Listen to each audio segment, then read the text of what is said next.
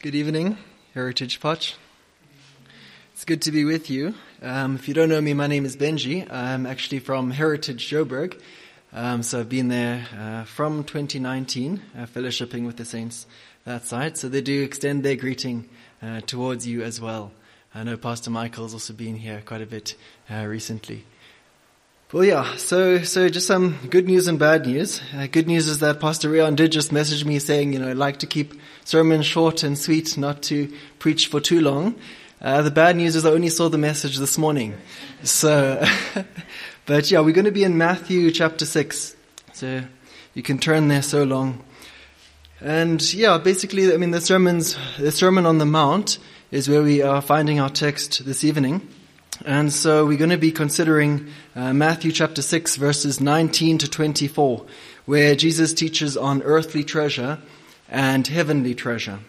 And just by way of context, in the book of Matthew, so far Jesus has taught on right giving, the way to give rightly and wrongly as well. And then also with prayer, there's a correct way to pray and an incorrect way to pray. The incorrect way is to pray like a hypocrite on the street corner so that you can be seen by others. And even with fasting, he taught on fasting, saying, there's a way that his disciples ought to fast, and then there's a way that the hypocrites fast, where they want to be seen by others. And I believe Jesus is revealing how all of the people of his day, and certainly in our day as well, we can find security in being well thought of by outsiders. We might think, I know I'm a sinner, I might be walking in unrepentant sin, but as long as everybody else sees me as being clean, then I'm okay, right? Anyway, so Jesus proves that the hypocrite security system is flawed. Alright, well today's passage, the focus shifts somewhat, but it's still very similar in that Jesus addresses the wrong place to find one's security, and today he's exposing those who are finding security in earthly riches, earthly possessions, what we have, what we own, our house or whatever the case is.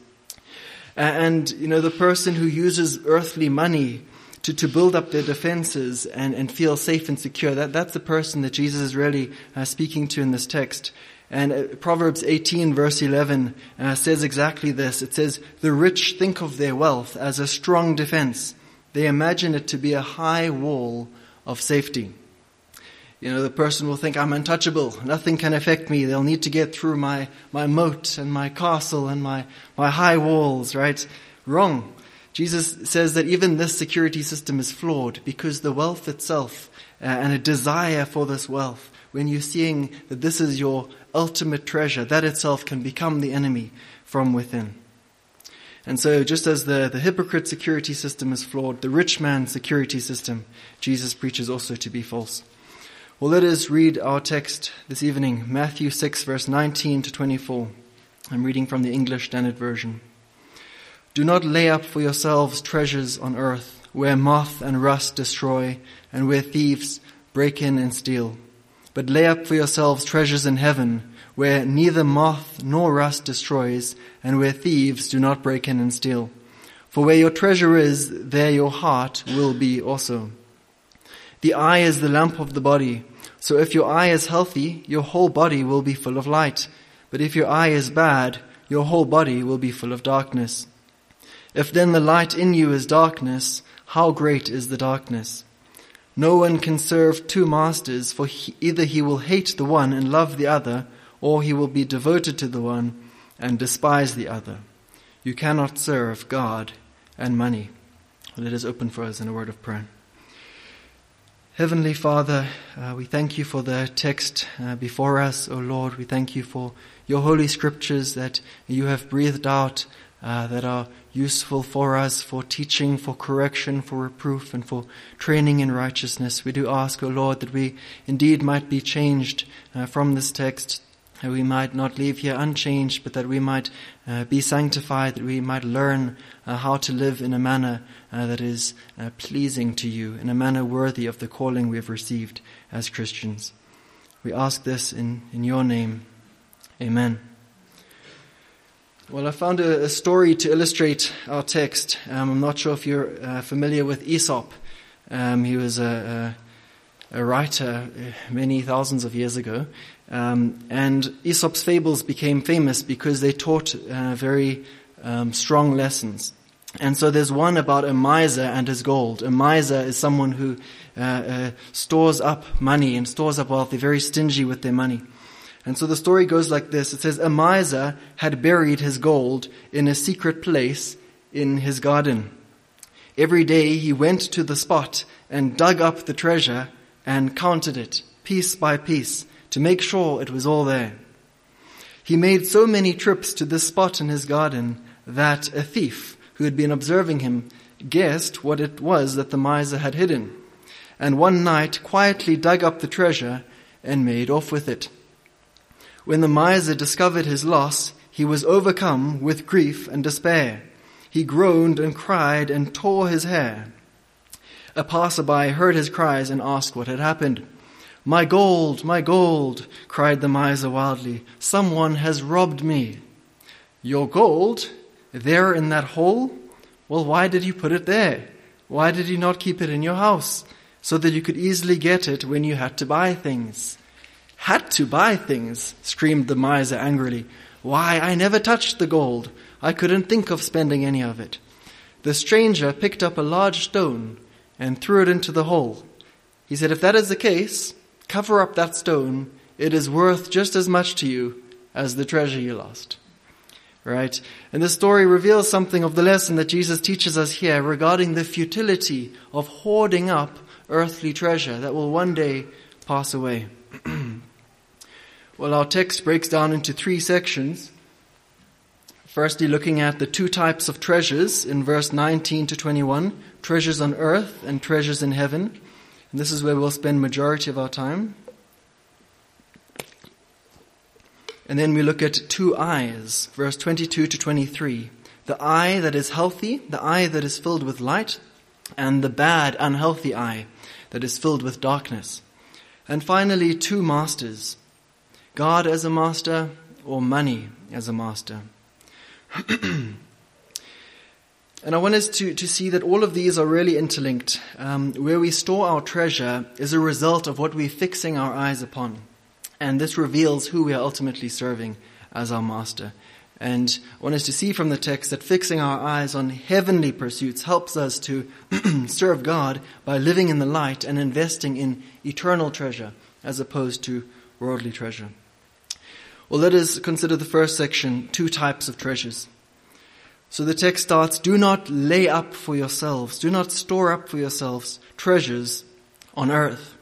So note first how our text starts, right? Saying, do not. Okay, this is not a suggestion, it's a command. In this Sermon on the Mount, Jesus is expounding on the Old Testament law. And we must have it in our minds that this command is as authoritative as, do not murder, do not commit adultery, do not steal, remember the Sabbath, right? Do not lay up for yourselves treasures on earth. We're not to collect and hoard riches on this earth. And what is he referring to here by treasure? Well, the first thing that comes to our minds is certainly money, right? Possessions, the stuff that would make you look at someone and be like, wow, that guy's loaded, right? Fancy car, fancy house, whatever the case is, the bling bling around his neck, the necklaces, right? Earthly treasure. Certainly all these things are being referred to, right? And Jesus says, why ought we not to collect them? He says, moth and rust will destroy, and thieves can break in and steal. He's pointing out to the transience of riches, the temporariness, the volatility. They're here today, they're gone tomorrow. And in the fable I read at the beginning, the gold vanished overnight, right? A thief came in and stole. And he might have considered himself the richest person in town, and the next day he was completely destitute. And that happens all the time, right? When we invest in the latest iPhone or the BMW 7 Series, or I'm not one for cars, but the latest thing. In that moment it has so much value, right? It's like the most valuable thing, and in a couple of years it's seen to be outdated. It's lost that value. I heard an ad on the radio a couple days ago about the new Samsung flip phone. Now we have flip phones again. right? That was a thing of the past, and now it was all about being flat, a big touchscreen. Now we're back to the Samsung Flip and the Samsung Fold. Anyway, the ad said, say goodbye to the flat and boring, and say hello to Samsung Flip. And I was just thinking, how we just go through these cycles of if this is valuable, this is not valuable, right? And I mean, you could have the fanciest house and all of this, but even with these winds, I'm not sure if you've seen, even in Eastern Cape and Western Cape, there have been roofs that have had, or houses that have their roofs completely torn off, right? And I mean, a tsunami could come and just destroy a village, or landslide could wipe your house and take it into the ocean. Even COVID, right? We saw how many people lost their jobs and completely just went from being okay or rich to just having nothing. So a proverb really nicely highlights this. Proverbs 23 verse 4-5. It says, do not toil to acquire wealth. Do not toil to acquire wealth, but be discerning enough to desist it. It's Proverbs 23 verse 4.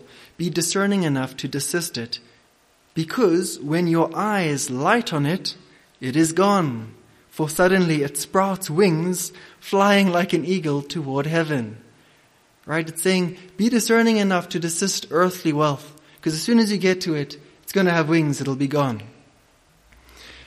Well, what is your view of money? What is your view of earthly possessions? Has it captured your heart? Now, as much as I think this text is definitely talking about these earthly riches, I'd venture to say earthly treasure does not only include wealth and tangible things we can hold, but even other commodities on this earth that are perceived to give one status. What about beauty? Right? It's seen to be a $571 billion industry, which is an 8% increase every year, which is actually the fastest growing industry, beauty. It's such a perceived treasure on this earth, right? You could say that an extremely beautiful woman is secure in a way. She can marry rich or, make money doing modeling or whatever the case is. Well, what does the Bible say about beauty? It says charm is deceitful and beauty is vain. Paul says our outer self is wasting away, right? And it's sad to see how many people, spend so much money on trying to retain their vitality, retain their youth. Try to show other people that they're not as old as they look. Well, one day we'll all lose our vitality, we'll all lose our health, and we'll be dependent on others. Yeah? And not only beauty, what about popularity, right? Many find their value and security in their social circles. Who they know, or how many followers they have on Instagram, or whatever the case. Right? And doing evangelism, an answer that it comes up very, very commonly is that people say, all my friends are doing the same thing, right? I don't mind going to hell because my friends are going to be in hell, right? They have this view that as long as everyone else is walking in the same direction, then they find the sense of security, right? As long as there's a crowd who are saying that they're doing, that they're not evil or they're not as bad as their neighbor. And we need to burst that bubble, right? Because what the Bible says about hell, it's not an eternal party with friends. It's filled with weeping. It's filled with gnashing of teeth. Well, others find value in their knowledge, right? That's another earthly treasure. Gaining all this knowledge, all their PhDs and the letters behind their name, right? Nothing can affect them because they have an answer for everything. Have you met someone like this? You talk to them and they have an answer. You say, oh, are you sure about that? Then they have 3 reasons. These are the 3 reasons I need to do this in this way. I know someone like this. It's very hard to argue with them. And as soon as you tell them anything, they have all this literature to back them up. This is fleeting, right? They'll become senile one day. They won't know their left hand from their right hand. And thus the Lord says, let not the wise man boast in his wisdom. Let not the mighty man boast in his might. Let not the rich man boast in his riches. But let him who boasts boast in this, that he understands and knows me. And please don't hear what I'm not saying or what Jesus is not saying.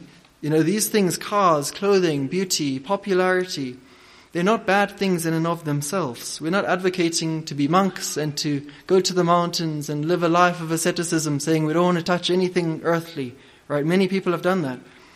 But it's the hoarding up, the laying up, this heart that just wants more and more and more. That's what Jesus is talking about here. It's devoting our life to the pursuit of riches.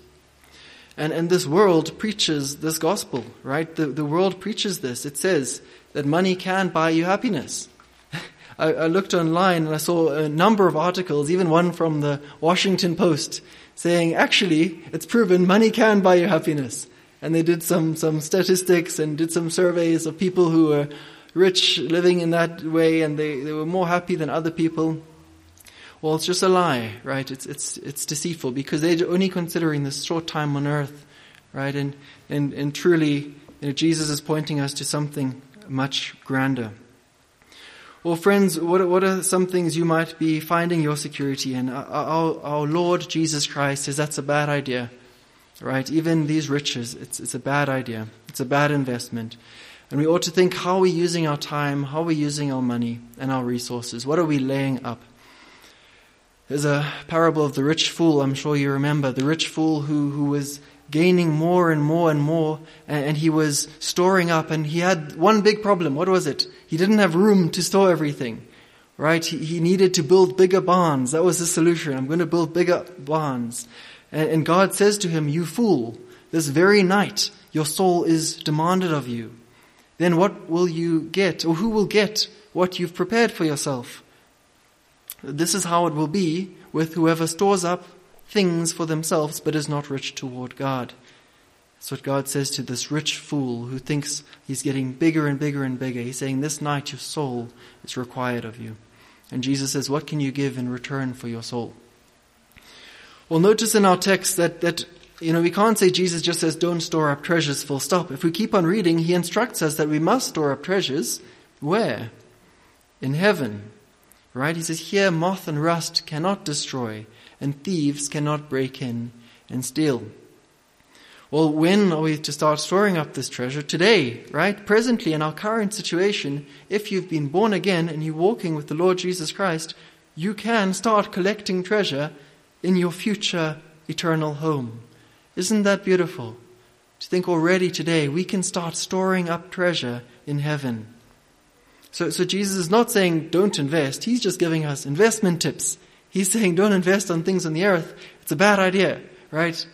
If you trade or if you're on the stock market, he's saying that's bad. That's only going to last for so long. There's a better investment that goes for eternity. Well, the question arises, how does one store up treasure in heaven? What does that even mean, right? What does that actually look like practically? I want us to think about that for a moment. How do we get treasure into heaven? Is it like smuggling through your coffin or through the grave, like he's snuggling popcorn snacks into the movie cinemas? No, right? That's not what he's saying. What is Jesus referring to about storing up treasure? Well, what we can see from the text is that whatever this treasure is, it's permanent and it cannot be destroyed by moth or rust. And there's a way in this life for us to obtain this treasure. Well, I think you could store up treasure in heaven in a few ways, and I'm going to just talk about three. One is, and we see this throughout the scripture, the treasure that comes from doing the work of ministry. In 1 Corinthians 3, Paul says, the one who plants and the one who waters is nothing. Right? They have one purpose, and they will each be rewarded according to their labor. Right? So he's saying the one who plants, the one who waters, they have the same purpose, and they're going to be rewarded according to their labor. And a few verses later, he describes a church as a building, right? And he says that each person builds on the foundation that he laid, some with gold, some with silver, some with precious stones, some with wood, hay, and straw. And the final day will disclose each person's work. And verse 14 says, if the work that anyone has built on the foundation survives, he will receive a reward. And so it's evident that the work done in and for the church does reap heavenly rewards. And what is our mentality toward the church? Are we thinking about how we can serve, how we can build up the church? Are we having a host mentality or a guest mentality? I heard this once when someone said, when you're coming to church, do you have a guest mentality where you're just seeking, like, what can I get from this church? Or, let me go to another church. It says better music or better this or better that. right? Or a host mentality is saying, I'm part of this church. I congregated with this local church. What can I do how can the Lord use me to build this church? What gifts has He given me to serve in the church? Well, not only in building up the church, but Jesus even says in Luke 16 verse 9, He's talking to His disciples, and He says, make friends for yourselves by means of worldly wealth or worldly resources, so that when money fails, these friends can welcome you into eternal dwellings. What does He mean by saying we can use worldly wealth to make friends that welcome us into eternal dwellings? What Jesus is saying is that with our money, with our time, with our resources, we can invest in something beyond this lifetime. Right? Beauty, popularity, money, all of this will fade away. But if you share the gospel with an unbeliever, if you explain to a sinner that Jesus Christ came to the earth to save people like them, if you explain to them that by confession and faith, the Son of God will remove every sin from them and give a person everlasting life, and that they believe this and they're born again, that's an eternal effect. Right? The soul is going to be eternally safe and enjoying life, everlasting. That's treasure in heaven. And you'll arrive in heaven, and these never-dying souls will be praising God for using you to bring them out of the kingdom of darkness into the kingdom of light. And so we wake up in the morning and we can either devote our life to earthly effects or heavenly effects. If you think of the biggest corporations, Apple or IBM, right? This is amazing legacy. They've lasted for how many years, right? But in heaven, I'm not sure if we'll be using Apple or IBM. I'm not sure if there's any Apple fans here. I don't want to step on toes. But all these, the biggest legacy, it lasts until the time where Jesus says He's going to come back with the angels. The earth will be folded up like a garment and put aside. The new heavens and the new earth will be here. So what are we doing to invest treasure in that eternal reality? Well, a second treasure comes from a faithful life lived unto Christ, a life of obedience that will lead to heavenly rewards. So first we've looked at, work done, the work of ministry. Then secondly, a faithful life. Peter says to Jesus, we've left father and mother. What will there then be for us, right? Jesus says everyone who has left houses or brothers or sisters or father or mother or children or lands for my name's sake will receive 100-fold and will inherit eternal life.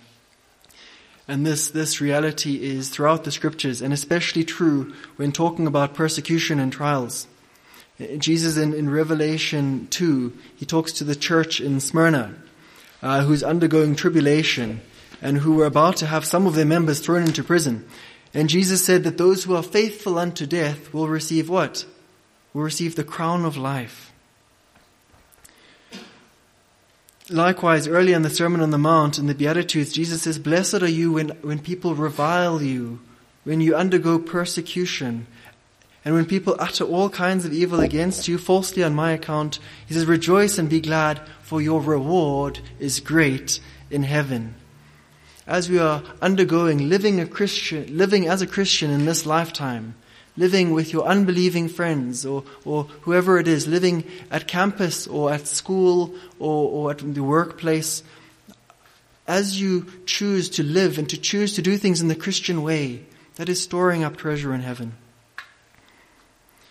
Are we living a life that is faithful? And when we are tempted, when we face trials, when we're given the choice to crumble under the pressure of those around us, or to stand firm in the gospel way, which are we choosing?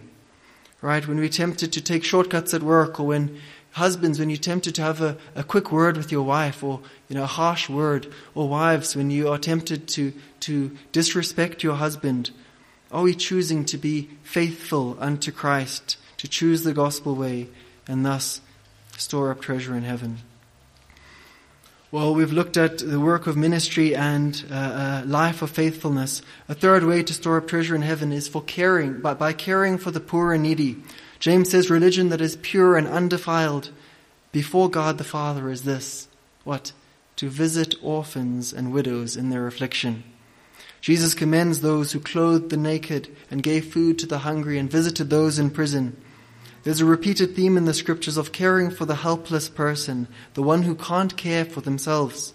And in Luke, Jesus says, he gives us tips on when you host a dinner or banquet. He says, don't invite the rich people in case they will invite you back and you'll be repaid. But he says, when you host a banquet, invite the poor, the crippled, the lame, the blind, and you will be blessed. Why? Because they cannot repay you. There's this amazing concept of God sees everything we do, and when we're not repaid, he will repay us, right? He will balance the books. Isn't that amazing? And are we aware of this mindset? Are we thinking of this as we are living our life? Well, to the idea of the text, it's saying, where are we laying up our treasures? What is it that we're investing our time in, our resources in? These are just 3 examples of heavenly of how we can store up heavenly treasures. But in order to store up these heavenly treasures, it requires earthly resources, right? Our money, contributing to sending out missionaries, even as our brother was praying this morning. Helping those who are needy in our midst, helping the work of translating Christian literature. Right? And students, you might say, I don't have any money. You can use your time. Your students do have time, contrary to popular belief. When you get to the workplace, you'll think, I wish I'd used my time more effectively. Right? Use your time. Offer to babysit for other, young couples in the church that just want a night to themselves. There's many things you can do with your time. Use your resources, use cars to give lifts, use your home to host people, right? To those who are beautiful in the church, I'm not speaking from experience at all, but those who are beautiful, I'm sure you can even use your beauty or your popularity to further the kingdom, right? I heard a story of a beautiful girl who would always be pursued by guys, and she'd just invite them to church, just say, come to church. And of course, they'd come to church, they'd be there on Sunday, hear the gospel being preached. If you have a YouTube channel, I know some brothers here involved in the Ratio Christi or at Klerksdorp, right? Use this, this platform, create a platform to share the gospel, to say, how am I investing in eternal treasure? Well, we're then told, where your treasure is, there your heart will be also. Where your treasure is, there your heart will be. And it's kind of counterintuitive, right? We'd expect it to say, where your heart is, there you're going to invest your treasure. But it's saying where you're investing treasure, that's where your heart will be. A very good indication of where our heart is to examine what is it that we're treasuring. And how do we know if we're devoted to something? Well, we won't want it taken away from us. Right? Our heart won't want this nicety that we're enjoying to be ripped away. And again, this is not only wealth, right? This could be a certain area of sin in your life. You're enjoying this treasure, this earthly benefit, and it's costing you eternal treasure. You're enjoying it so much and you're refusing to let it go. Well, how are we spending our time? How are we spending our money? Do we have an eternal outlook? Are we storing up wealth on this earth? Well, let's get to the next section. Jesus talks about 2 eyes, a healthy eye and an unhealthy eye. Verse 22 reads, "The eye is the lamp of the body. If your eye is healthy, your whole body will be full of light. But if your eye is bad, your whole body will be full of darkness. If then the light in you is darkness, how great is the darkness?" If we think about the eye, it's our most used sensory organ. Right? If you ask someone, would you rather be blind or deaf? It's a common question, right? No one wants to be blind. We want to continue enjoying our sight, to see colors, right? And now, if you think about our eye, how is this related to the previous text? Well, what Jesus is addressing is, what are we filling our eye with? What are we looking at? As we're waking up in the morning and looking at our phone and looking at YouTube, what are we fixating on? What are we spending a lot of time thinking of? Is it the latest car and always wanting to see the small changes between this model and that model? What is it that we're filling our eyes with? If we fill our eyes with worthy things, it'll lead to light in our bodies. You might know John Bunyan from his famous work on Pilgrim's Progress, right? But his second most famous work is called The Holy War, right? And it's also, and the whole thing's an analogy whereby it describes the city of man's soul. I'm not sure if any of you have read the book. So this city is called man's soul, and it's a representation of person's soul, right? The human soul. And the city has multiple gates, right, with which it's attacked from. And the different gates are the different senses. So there's an ear gate, and an eye gate, and a touch gate, right? And it talks about this eye gate being a crucial entry point into man's soul, the city of man's soul. It emphasizes the importance of guarding our eyes, ensuring that we're not fixing our eyes on things that are unworthy. And it describes in this book of Adam and Eve, and how Satan and his demons meet to discuss how they're going to attack the city through the eye gate, right? And of course we see in Genesis that Eve saw that the fruit was good. Through her eye she saw it was good for food, and through the ear gate she heard, wow, okay, it's desired to make one wise. Right, and so Satan attacks her through this eye gate, and still today, right, our eye gate is important. That we're saying, what are we looking at? What are we feasting our eyes upon? Well, especially in our day, I think 2023, we wake up and there are so many options of things we can spend our time on. Right, Tony Reinke writes a book called Competing Spectacles in 2019, and he plays on. He has a word play on the word spectacles, right? Meaning spectacles, the glasses we're wearing, the lens in which we're looking at the world, heavenly spectacles, but at the same time, a spectacle, as in like, wow, what a spectacle. Like if you go to a soccer game, you'd say, sure, it was such a spectacle. It caught the attention of the audience. And he's saying in this book, that there's so many spectacles to fill our minds with. There's so many things we can decide to look at. And a statistic he gives in the book, it's quite shocking, really. It says more than 24,000 minutes of user content is uploaded to YouTube every minute of the day. So every minute, there's 24,000 minutes of new content uploaded. This was 2019. I'm sure there's even more today, right? And so he says, if, you want to, so in the next 58 hours, if you want to watch everything that's actually produced, it would take 80 years, or your whole lifetime, to watch it, right? Just meaning, if you actually want to stay up to date with the latest series and the latest this, and you say, I just want to finish watching all of this, there's always new stuff. I think Satan cannot steal the soul of a believer, right? We're in the Father's hand. We have this blessed promise in the Scriptures, but he can make us idle. Wow. So many Christians are idle because we spend so much time, so much of our day on worthless things. And to lend on Reinke's clever play on words, right, we need to take off our earthly spectacles, our earthly glasses in the context of this passage. And that means turning our eyes away from things of the earth and looking to heavenly things. G.K. Beale wrote a book, We Become What We Worship, and that's it, right? What you spend your time thinking about and looking at, that's what you're going to resemble. That's what you're going to become, either for your ruin or for your growth. You might have felt it when you're spending time around certain colleagues or certain friends, a new friend group, right? You start to think like they're thinking and speak like they're speaking, right? It's a scary thing, and it's a reality. So if we spend much of our time thinking of earthly spectacles, our hearts will become fixated and in love with this present age, even as Demas was in love with this present age, and Paul says, he's deserted me. And so Paul even urges us in Colossians to set our minds on things that are above, right, where Christ is.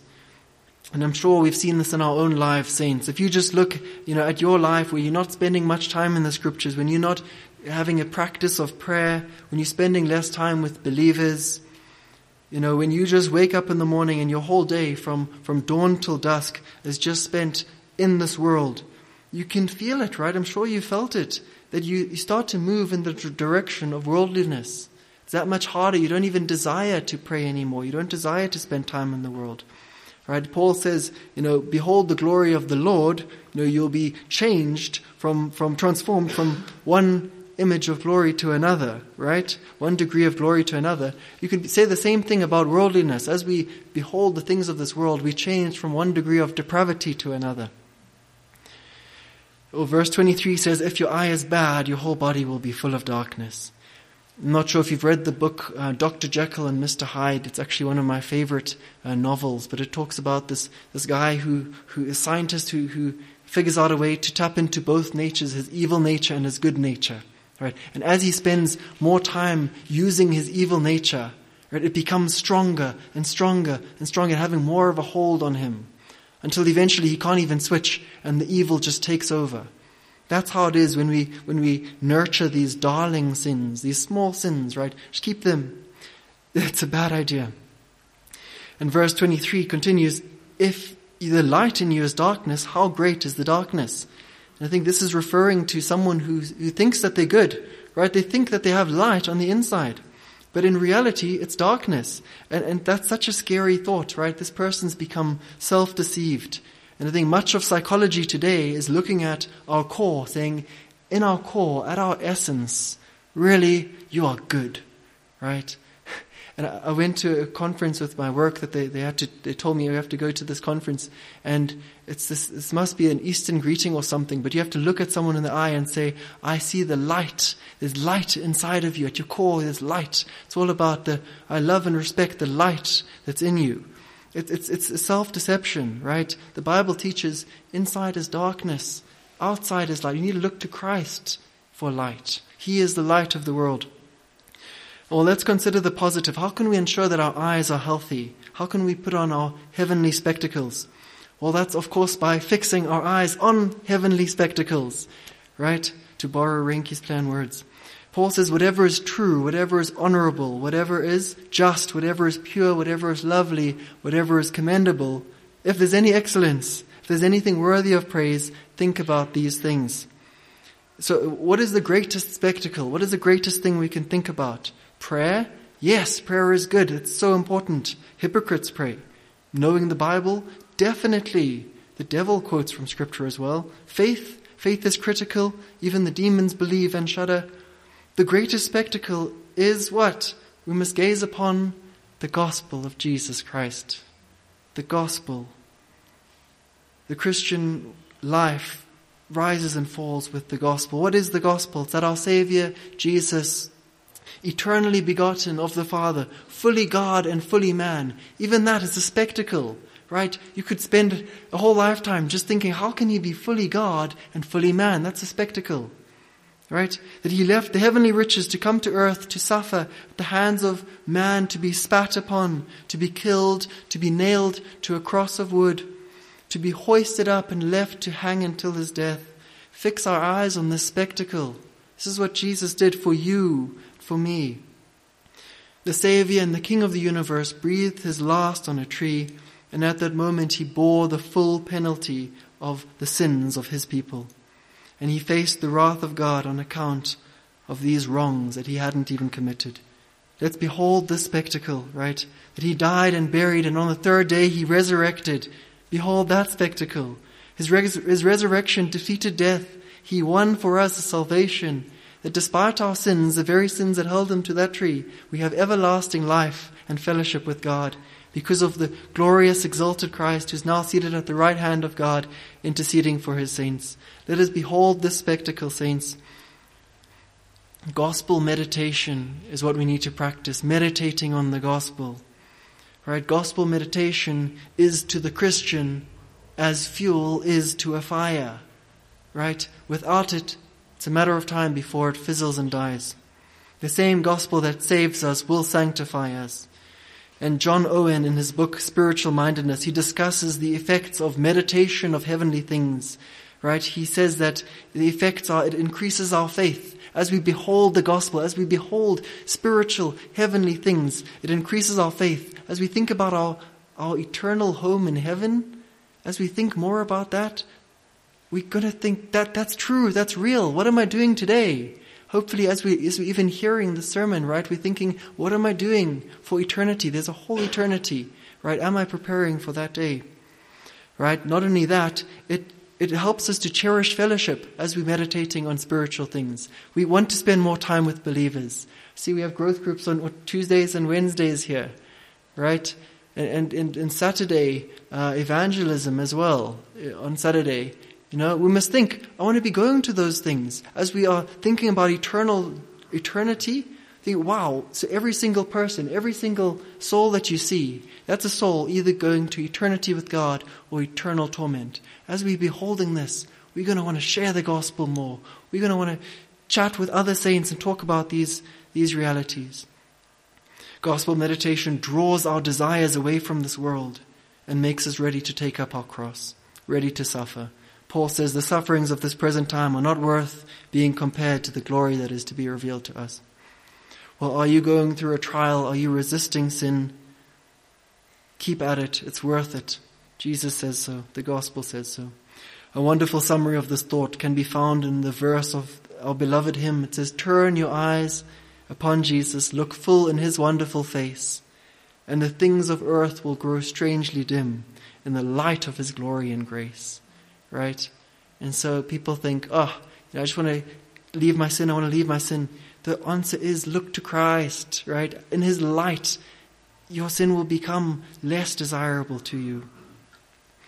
As we practice spiritual mindedness, as we make a habit of putting on our heavenly spectacles when we wake up in the morning, we'll find ourselves craving these things that bring us closer to Christ, those things that will one day be our eternal activity in heaven.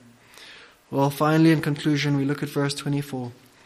Verse 24 says, "No one can serve two masters, for either he will hate the one and love the other, or he will be devoted to the one and despise the other. You cannot serve God and money." This verse prehandles the question one might ask, why can't I be a Christian and still cherish worldly things? Isn't God a forgiving God? Why do I have to choose one? Can't I have one foot on both sides? Well, the text says money, right? You cannot serve God and money, but really you cannot serve God and any worldly master. It's a number of masters waiting to enslave us. And most Christians of our day, they have this mindset that they can live however they want this side of eternity. They bear the title Christian on their foreheads, but in their discourse amongst their Christian friends, they're living a life as if the scriptures don't exist. Whether it's a life of immorality, a life of lying, a life of prayerlessness, or simply a life lived with no concern for God. Right? And there's no room for polytheism here. God is a jealous God. He says so himself. He wants all of us. He doesn't want us on Sundays and Tuesdays. Right? He wants us all the time. And true faith in Christ is a complete submitting of our will to his. Nothing in my hands I bring, simply to thy cross I cling. God is our one master. If we love God, our love for the world will fade away. Yet the day we start loving the world again, Christian, even for the Christian, the day you go back and start loving the world again, start doing things that you think, I haven't done this since before my salvation. The day you start doing that, God will seem insignificant to you. You'll say, what's the point of prayer, of memorizing scripture? Why am I doing that, And this is true ultimately for the unbeliever who's not submitted their will to God, but it is also true for us Christians. Don't believe the lie that we can nurture small sins, that they won't hurt us. As John Owen says, be killing sin or it will be killing you. Or John Watson says, until sin is bitter, Christ will not be sweet. We must unmask these masters and trade them in for the one true master, that is God. And if you're listening to this and you're finding that you're still in the world, that you're still pursuing earthly riches, that your end goal is purely on this earth, we're telling you today that there's a much better master, that is God, that he sent his son Jesus Christ to die for sins and that you can have everlasting life with him. Well, for the Christian, let us wake up every morning and put on our heavenly spectacles so that we might gaze upon these spiritual realities and in doing so store up for ourselves eternal treasures in our heavenly homes where God our Master awaits our arrival. Amen. Let us pray.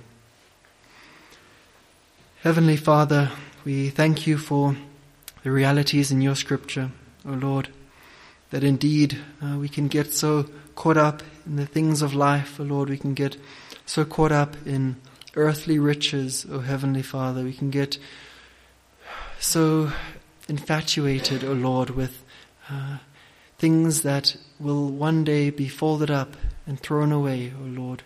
Won't you help us this week, O God, to fix our eyes on heavenly things, to reorient our lives, to say what is truly important. What is my end goal? What is my chief goal in my life? How am I using my time, my resources, my money? Am I pleasing you, O Lord, or am I storing up earthly riches? O Lord, help us to consider these things, O God, and to spend much time and spend much of our resources focused on how we can build up the church, O Lord, how we can propagate the gospel, that many more might be saved, and that we might make friends that will welcome us into eternal dwellings. We pray this in Jesus' name. Amen.